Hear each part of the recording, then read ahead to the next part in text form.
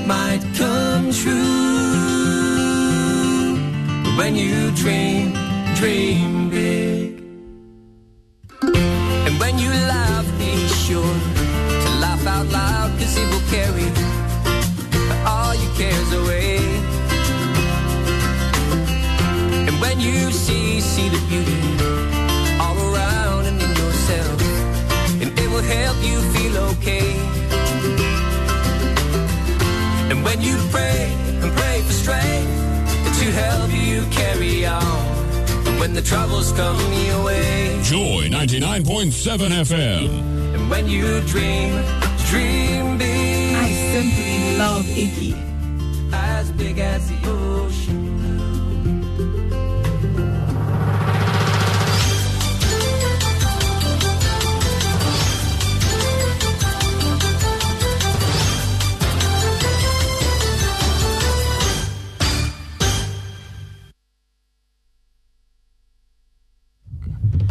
It's Sunday, the 15th of October. Good afternoon and welcome to the news at 12 on Joy 99.7 FM in Accra, on Love 99.5 FM in Kumasi, as well as over 30 affiliates across the country. Coming up this afternoon, flood waters in Mepe and surrounding communities affected by floods from the Konsombo Dam spillage begins to recede, but congestion of shelters, deteriorating sanitation conditions, and lack of clean water is source of concern for public health experts who say it could lead to disease outbreak. The water also inundating the whole area, including septic tanks, would cause bacteria and germs flow all over. It can still leave back a lot of disease like cholera to be transmitted, typhoid fever. We're live on the ground as the floods begin to recede. Also, Ghana Journalists Association demands police immediately arrest NDC supporters who assaulted a City FM TV reporter during vetting of the party's parliamentary candidates for the Ododo-Diodio constituency. And elsewhere, Israeli deadline for civilians in Gaza to evacuate expires in the next hour, with thousands already fleeing the country. Only transitions between adjacent levels. My second. Well, meanwhile, the WHO is pleading for an immediate reversal of the Gaza evacuation order to protect health and reduce suffering. We'll also take you to the KNUST, where Wesley girls have just won the first quarter-final contest, beating Bishop Herman and Emprice SHS. Only transitions between adjacent levels. My second digit is a Q. Patrick. 289. You're right. My name is Aisha Ibrahim. Let's settle for the details. This afternoon, there is concern about the safety of victims of the Konsombo Dam spillage, which has devastated parts of the Volta, Eastern and Greater Accra regions. Mepe in the North district of the Volta region is the worst affected, with thousands forced out of their homes. Men, women and children are all being kept in schools, sparking concern about congestion and sanitary conditions and the possible spread of diseases. We'll hear from a public health expert on this shortly. First, let's touch base with Ivy Setoji, who's being on the beat for us. Ivy, how's the flooding situation today? Everything seems okay today, at least for now, even though the water level is still the same. Residents or affected residents are still crossing in and out from their the various places they are asked to sleep. That's their safe haven. That is basically the schools. So basically, everything is kind of okay, but not fine, according to the residents. You visited the temporary accommodation for the victims. What are the conditions there? Conditions, even their safe haven is not safe, actually. The condition is very bad. Mosquitoes, they sleep in the classrooms. So there are mosquitoes. You see children sleeping on the floor, on some mattresses. And even the sanitation issue is a big issue. They don't have a place to defecate. They don't have a place to even bath. And so most of the residents, you see them bathing in the night outside in the open. So the condition at the places they sleep is actually very bad. So for the past 3 days, they have been sleeping here, and work too is now hot. Work is still more coming because of the submerged houses. ECG thought it wise to off the lights for safety reasons. So we're asking that government should come to our aid so that they can put things in place for us to get back to our old time. Well, tomorrow is Monday, Ivy. Any hope of children returning to school? No hope, actually. From more indication, children will not be able to go to school tomorrow because their classrooms are being occupied by the affected residents. That is their parents and the children. So going to school from tomorrow may not be possible. So for now, children may have to stay at home until the situation is a little bit calm or is solved. Well, Executive Director of the African Center for Health Policy Research and Analysis, Dr. Thomas Anaba, says urgent action is required to avoid a humanitarian crisis. We know as a result of this being congested in a small environment, people with diverse activities, no proper sanitary conditions, no better place to bath and the rest, people can easily acquire a disease from each other. And then skin diseases, and then the rest can be acquired. Even eating in a group without proper care can cause transmission of disease, foodborne disease. The water also inundating the whole area, including septic tanks and the rest, would cause bacteria and germs flow all over, anywhere at all. Even though it is receding, it can still leave at the back a lot of disease like cholera to be transmitted, typhoid fever, and any other disease that is being transmitted from food to mouth.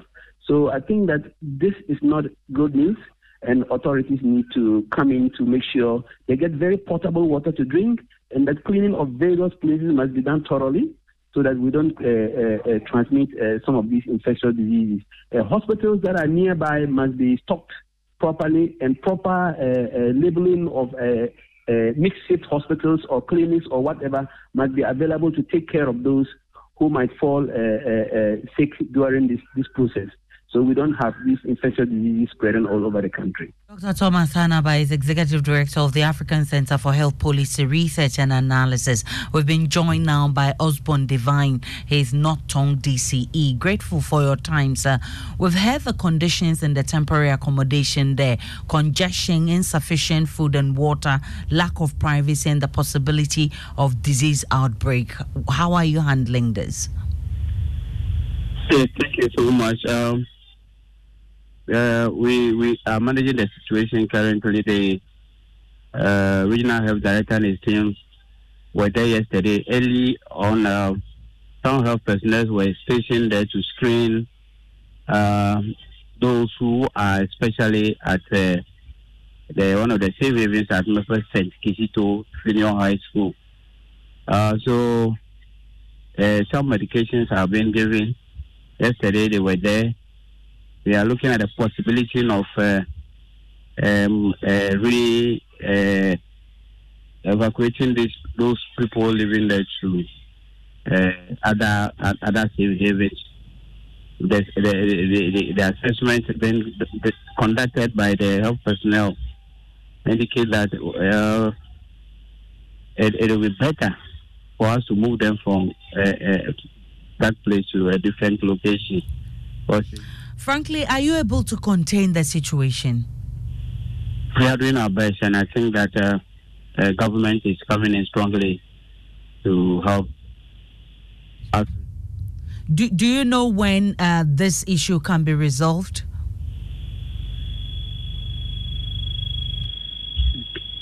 Mr. Divine? Yes, please. Do you know when this will come to an end? At least victims can have a place to lay their heads. As regarding the safe havens, I'm saying that. Do you know when this issue can be resolved? I think with the health issue. As if the health issue or the relief items, accommodation, and insufficient food, all the problems we're dealing with. Can you give timelines as to when you can deal with this situation? We deal with the situation as we come. So we are doing our maximum best to make sure everybody is well served and catered for. So I cannot give timelines, but we are dealing with every concern that comes up. Osborne Divine is not Tong DCE. The Volta River Authority, meanwhile, says it is still spilling water from the Akonsombo and Kpon dams. So what is the actual situation forcing the VRA to spill in spite of the disaster it is causing in some communities? Isaac Kofieje is with our research desk. He joins us with that. Why is this spillage so crucial, even though it will cause havoc? Well, Aisha, for the Akosombo Dam, this will be the 11th spillage since the dam was constructed in 1965. We've experienced one of the longest spillages in 2010 when the water levels reached a record high of 277 feet. Now, 13 years later, Aisha, we are having another spillage as the water levels approach the dam's maximum capacity of 278 feet. Now, before the spillage, the water level had risen to 276.92 feet, mimicking the 2010 levels. Now, Aisha, within a year, the dam's water levels have risen from 271 feet in October 2022 to the current level of 277.14 feet. And this has risen, uncertainty regarding when the spillage will conclude. Away from the spillage, the Ghana Journalists Association is asking the police to immediately arrest the NDC supporters who assaulted the CTFM reporter during vetting of the party's parliamentary candidates for the Ododo-Diodio constituency in the Greater Accra region on Friday. According to the station's Twitter handle, its reporter Kwesi Okyeri's hand was twisted and her mobile phone seized by the thugs. They then vandalized the party's regional office, breaking chairs and destroying an air condition. The attack brings to 2 the number of attacks on the media by party fanatics in less than a week. The National Media Commission has already indicated it is collaborating with the police to arrest and prosecute those responsible for the thuggery. George Sapon is Executive Secretary for the NMC. We are collaborating with the police on this. We are also gathering information that we hope to share with the police as we go on. So we have already met with some managers of UTV, including one of the producers, actually 2 producers who were on the show on the day, who suffered directly from the attack.